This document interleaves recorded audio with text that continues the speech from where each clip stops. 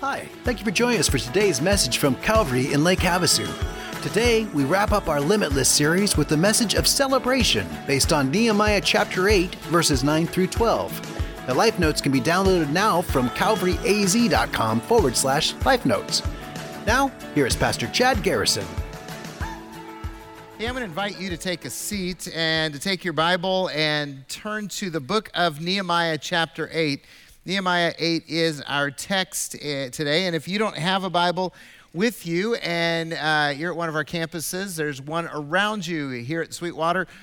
There are Bibles in the seats around you. Grab one of those Bibles. If you're at our Parker campus, there are Bibles at the back of the room, for a few more weeks anyway, until you're in your new building, and then they'll be in the seats around you. And go back there right now and grab one of those Bibles. Turn to page 475. 475, you'll be able to follow along with us in Nehemiah chapter 8. And as always, if you're at any of our campuses and you need a Bible, take one. We want you to have God's Word and read God's Word. If you're joining us online and you don't have a Bible and you want one, ask for us and we will get you a Bible, because we know if you read and apply God's Word, God will change your life. Hey, it is only fitting that we're talking about celebration this weekend, and I, because right now I'm celebrating, but it's different than what I was planning on or what I'm preaching on, because just a few minutes ago I got to see Lexi Magdaleno walk into our service.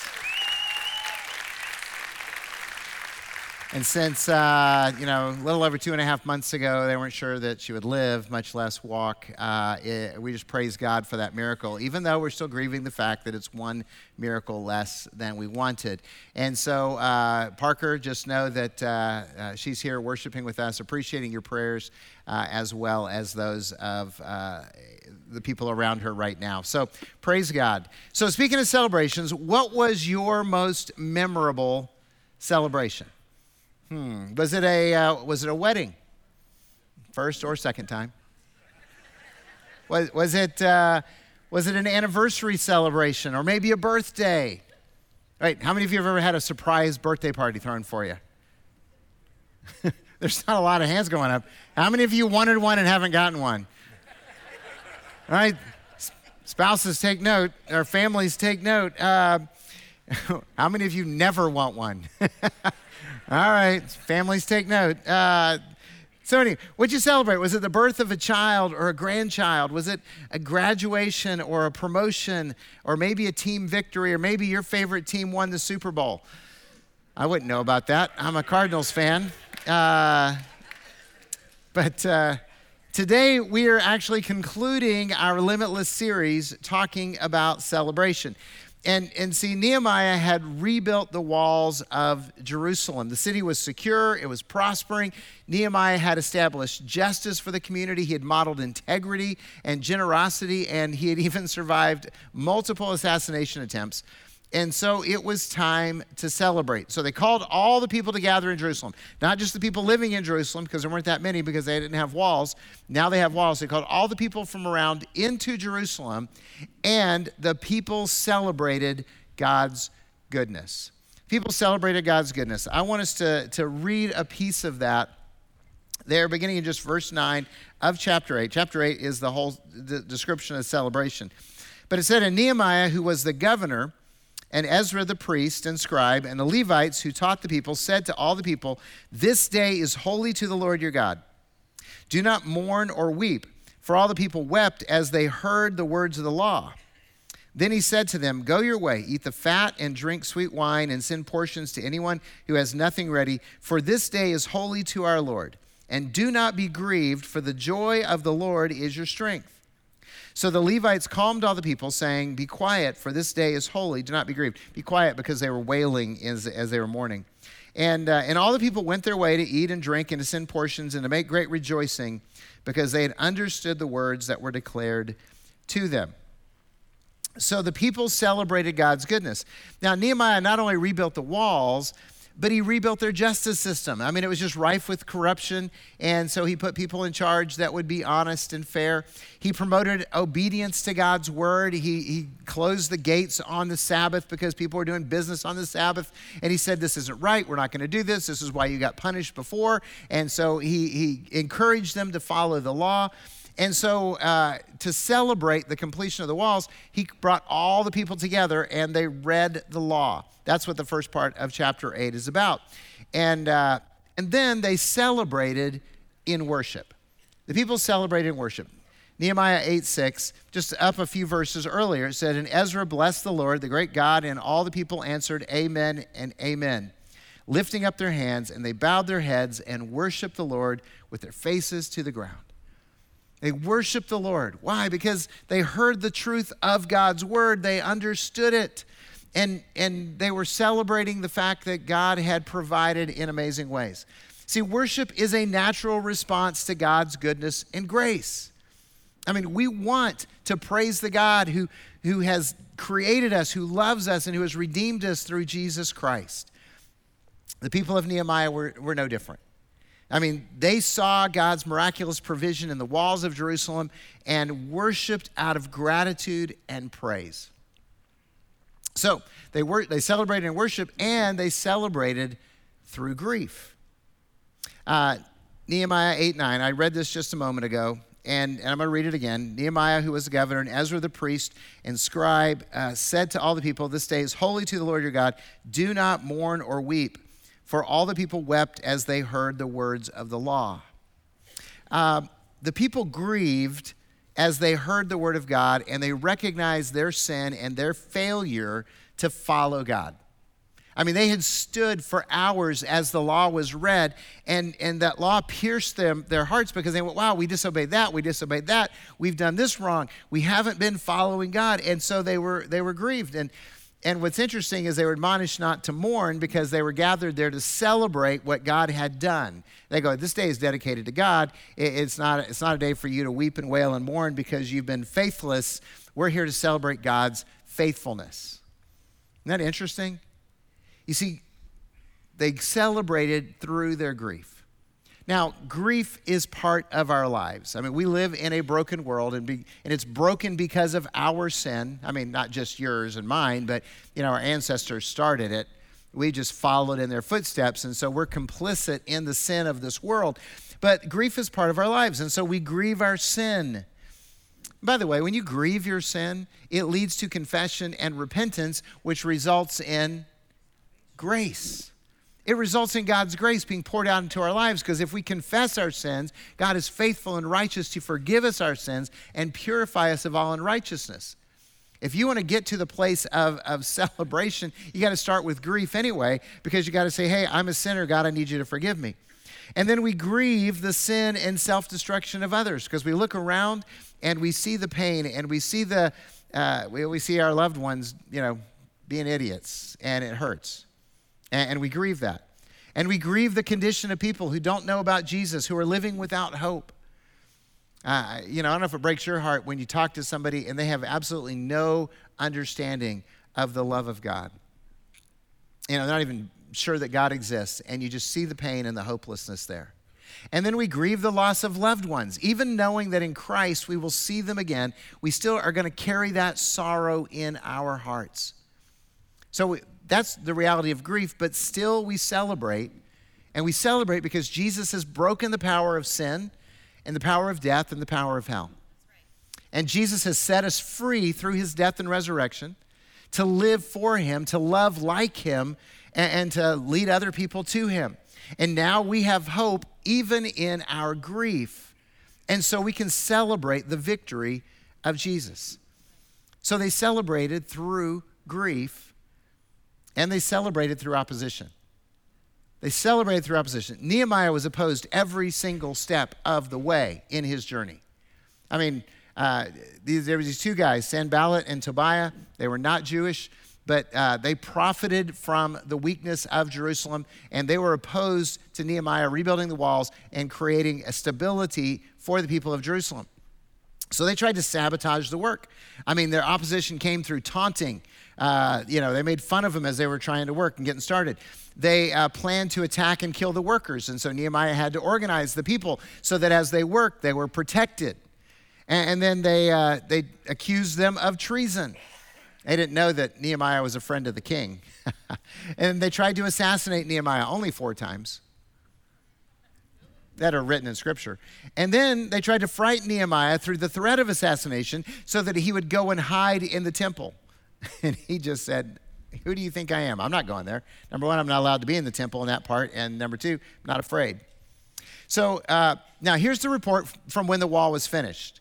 So when we talk about celebrating through opposition, so this is Nehemiah chapter 6.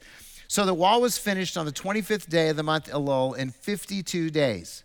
And when all of our enemies heard of it, all the nations around us were afraid and fell greatly in their own esteem, for they perceived that this work had been accomplished with the help of our God. So no matter the victories we experience, look, if you're just committed to following Jesus, you're going to face opposition. Okay? Opposition is going to be part of life. The reality is people are going to slander you. They're going to accuse you of false motives. They're going to reject you, betray you, mock you. They're going to predict your failure. But if you remain faithful, you're going to succeed. If you endure, you're going to succeed. If you don't give up on Jesus, you're going to succeed. And here's the thing. And since we belong to Jesus, now wait a minute. Let's make sure. Do you belong to Jesus? Okay, but that means that you believe that Jesus is the one and only Son of God and Savior of the world. You believe that Jesus died on the cross to pay for your sins and was raised from the dead, and you have made a commitment to follow Jesus with your life. Now, if you have done that, if you belong to Jesus, then understand this. Jesus won the victory. He promises us heaven, and we are on Team Jesus. Okay? Because you're one of his. You're on his team. So we win. Oh, wow. Okay, that's a little bit better. There's a delayed reaction. Like, wait. I mean, yeah. Look, you guys will probably react better than the other services. I didn't say that. Parker went nuts, I'm sure. Okay? So here's the thing. That's kind of how we live our lives in Jesus a lot of times, is the reality is we know that we've won the victory, but we don't actually act like we've won the victory. Right? I mean, because we're like, hey, we're on Team Jesus. Okay. You're going to heaven, and nothing can stop that, So, I mean, that's kind of a cool truth that ought to change our lives. But every single day that we walk this earth, we can celebrate our victory in Christ, no matter the opposition we face. So Nehemiah and the people celebrated God's goodness. And by the way, Calvary is celebrating. Now, some of you are like, why are you celebrating? Because you still have dinners left, right? Did someone already donate the money and we don't have to show up? No, but that'd be nice. But anyway, look, we're celebrating. And I want you to hear this. Money and buildings are not the goal. Leading people to a life-changing relationship with Jesus is our purpose. Okay? That, by the way, it's the next point. So it's a long one, so you might as well want to pop it up there so they can fill in all the blanks. But look, money and buildings aren't the goal. The whole reason we're having the dinners, the whole reason we're talking about Limitless is not just about money and buildings, even though, we need money to build buildings. But I want you to understand, whether we raise $1 million or $10 million, we are still going to be on mission for Jesus. The mission is not dependent upon the success of fundraising. Look, God can give us the money that we need, and so that's just a reality. And whatever God gives us, we will praise God for. Why? Because he's already given us the victory, and he's given us enough. Okay, just understand that's my conviction. So I'm going to praise God whether we raise a little bit or whether we raise a bunch, because love is patient, even if I'm not. And that's reality, and God knows what he's doing, even when sometimes we go, what are you doing? And so, the mission is never dependent on dollars. The early church didn't have a budget. They didn't have any money. They didn't have any space. They didn't have any buildings. And what did they do? God used them to turn the world upside down.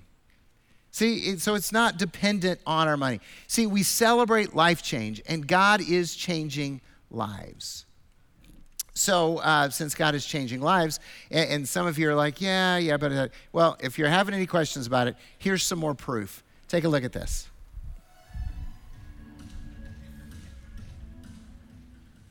I'm Andrew. 3 years ago, my life completely blew apart from my own doing. I went from having it all, beautiful family and a beautiful life.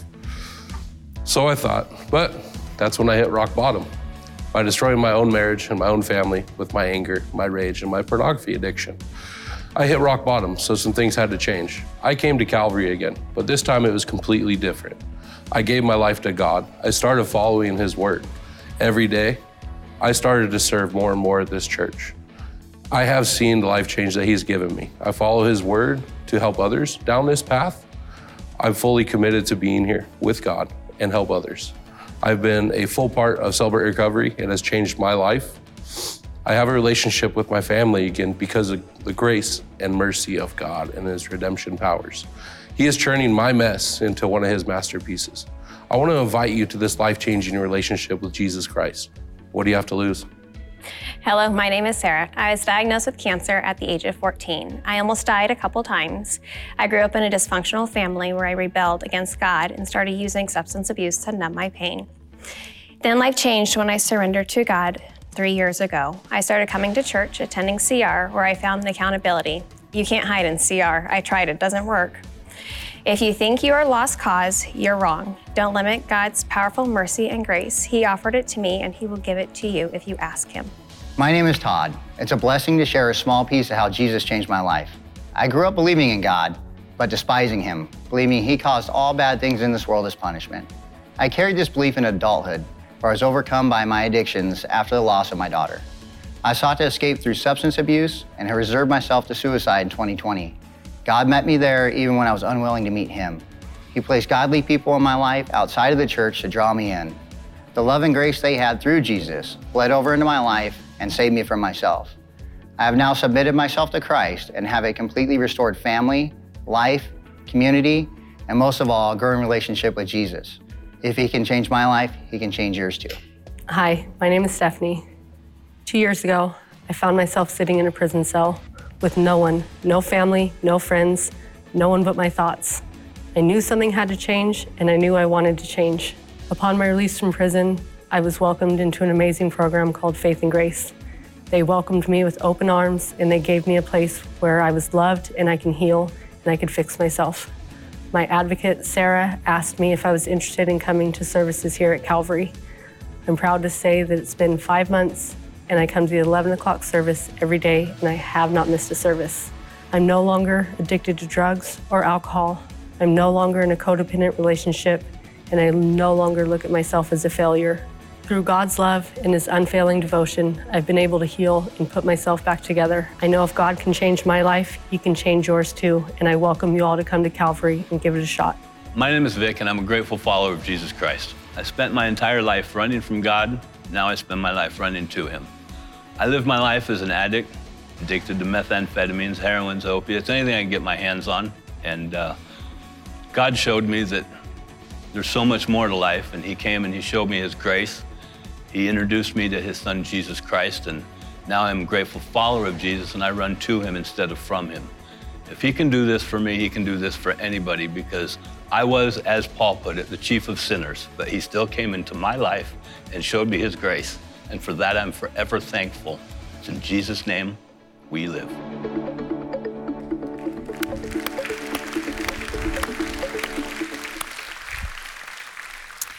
See, if you don't believe me, listen to them.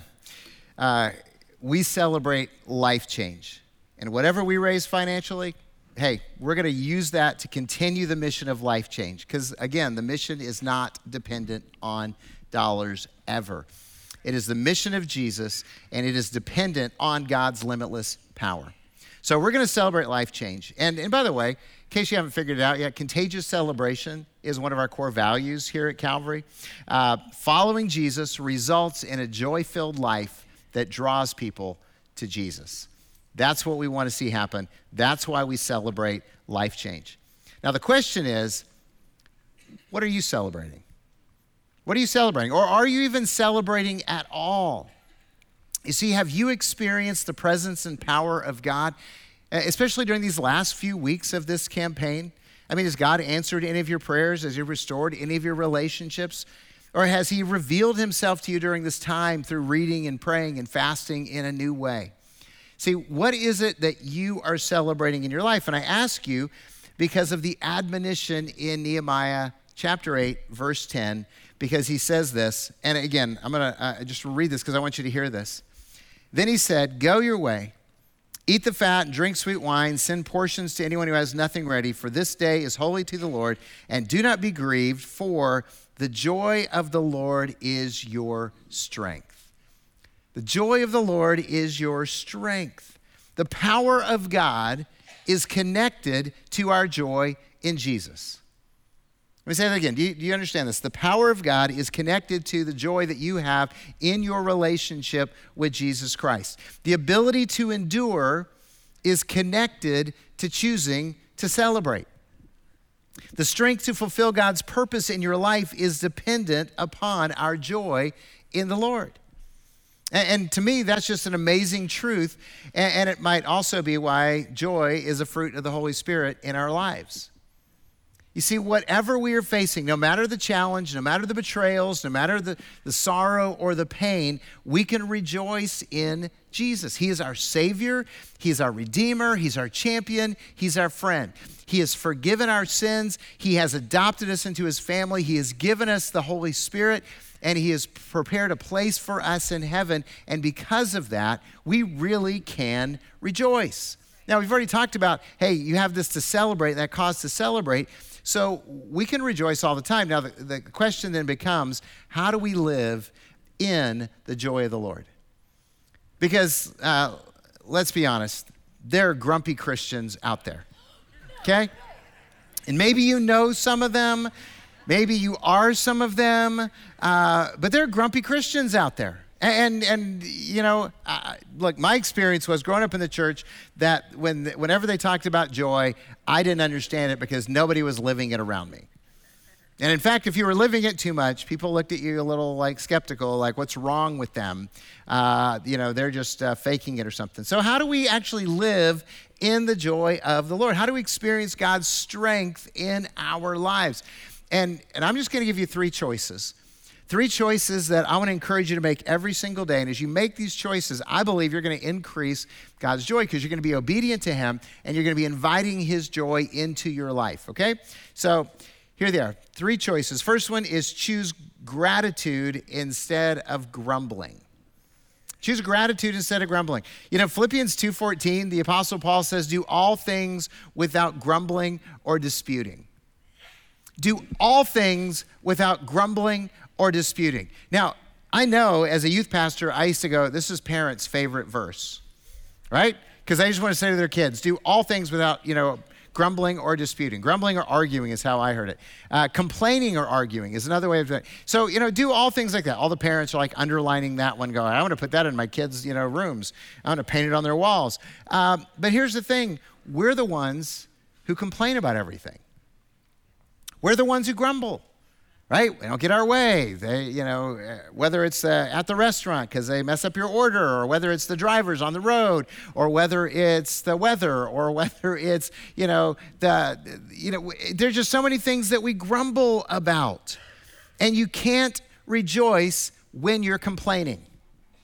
And you can't complain when you're rejoicing. Okay, this is just a reality, and so your life is going to lean one way or the other. So can I just encourage you to choose to see and acknowledge your blessings, and your heart will be glad. Besides, it's God's will for you. Because in 1 Thessalonians, the Apostle Paul said, be joyful always, pray continually, and in everything give thanks, for this is God's will for you who are in Christ Jesus. Most of you have already said we're in Christ Jesus. So if you're in Christ Jesus, why don't you go ahead and rejoice always, pray continually, and in everything give thanks. So first of all, choose gratitude instead of grumbling. and then choose encouragement instead of critique. Encouragement instead of critique. Again, 1 Thessalonians 5, the Apostle Paul says, therefore encourage one another and build one another up just as you are doing. Encourage one another, build one another up. Hebrews 10, the writer says, let us consider how to stir up one another to love and good works. Isn't that a great goal? Hey, how can I stir other people up to love and good works? As opposed to, how can I critique them or discourage them and drag them down so that I feel better about myself than they do? You see, it is so easy and tempting to be the critic, right? To be the one who's always full of snark, to be the one who always points out the problem, to be the one who points out everybody's flaws and everybody's failures and just go, hey, that's all wrong. But the problem with that is if you do that, then you only discourage people. And I know some of you are like, but they need to improve, and I'm God's gift to them to help them improve. I promise you they don't see you as God's gift, okay? They might see you as the tormentor in the flesh, but they don't see you as God's gift. And look, I'm just going to say this. Every one of us can improve.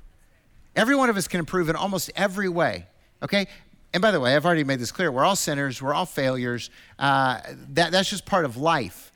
So yes, we want to improve. And I'm the first one to tell you, if you're just stuck in the same place, complaining about the same things, I'm going to encourage you to change, and then I'm going to walk away because I don't want you to drag me down either.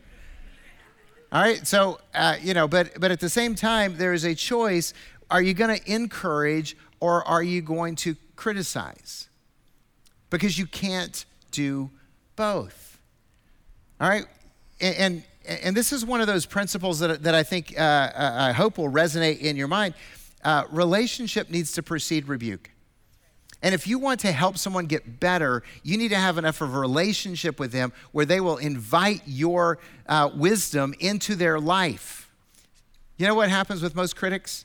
Nobody invites their wisdom into their life because it's not wisdom. It's just critique.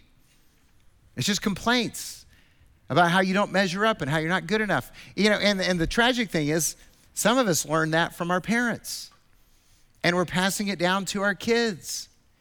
And yet, it's not biblical. Let us consider how to stir one another up to love and good works. So instead of discouraging people, instead of critiquing everyone, why don't you choose to build up? Why don't you choose to catch people doing something good and celebrate that? Why don't you choose to bless? Every time you open your mouth, you're either going to bless or you're going to curse. Why don't you just choose to bless? Your words can bless people, so let your words do that.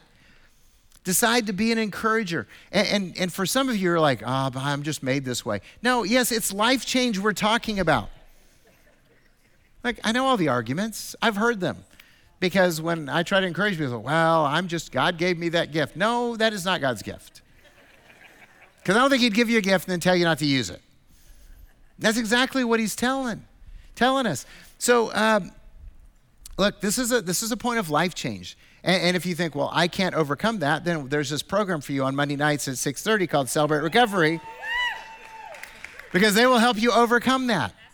See, you're not stuck. You don't have to be stuck, and you can repent and choose encouragement instead of critique. You see, after all, the joy of the Lord is our strength. And if you want God's power in your life, then choose to encourage. And then the third choice I want to challenge you with is choose contentment instead of discontent. Choose contentment instead of discontent. 1 Timothy 6, the Apostle Paul says, but godliness with contentment is great gain. In Philippians 4, that favorite passage of so many people, I can do all things through Christ who gives me strength. You guys know that one? Do you know that context of that is contentment? That the Apostle Paul is saying, I've learned I can live with abundance and I can live with lack. It doesn't matter if things are good or bad, if I'm in need or have enough. He says, I can do all things through Christ who gives me strength. You read the whole passage, and he's celebrating contentment in that. And this is hard for us. We inhabit a culture that is immersed. And and you want to talk about immersed, we're talking about baptized. Okay, that's the word for baptized. We inhabit a culture that is baptized into being discontent, right? That's how they sell us stuff, because all the commercials, all the advertisement is telling you, you don't have enough. You need more. You need new. You need this. You don't have this, you're a loser. All the winners have this. You need to have this too. And so we become unhappy with what we have, even though what we have is more than about 80 to 90% of the world. It's just not more than our neighbor, so we're discontent. And we have become, as a society, addicted to more. We got to have more. We need more food. We need more money. We need more toys. We need more houses. We need more stuff. I hate to say this, but I think as a culture, we've become more whores. We will sell out everything for more when we already have plenty. And God's power is not resting in our lives because we're living in discontentment. And see, when we choose contentment, we're recognizing God's provision and are grateful for what God has given us. I mean, God's never opposed to us improving our lives, but he doesn't want us to be driven by accumulating and accomplishing more. And when we are content with our lives, we just serve God and we try to accomplish his missions, and we thank God for what we have. So are you celebrating? What are you celebrating? Yeah, one person, we're good.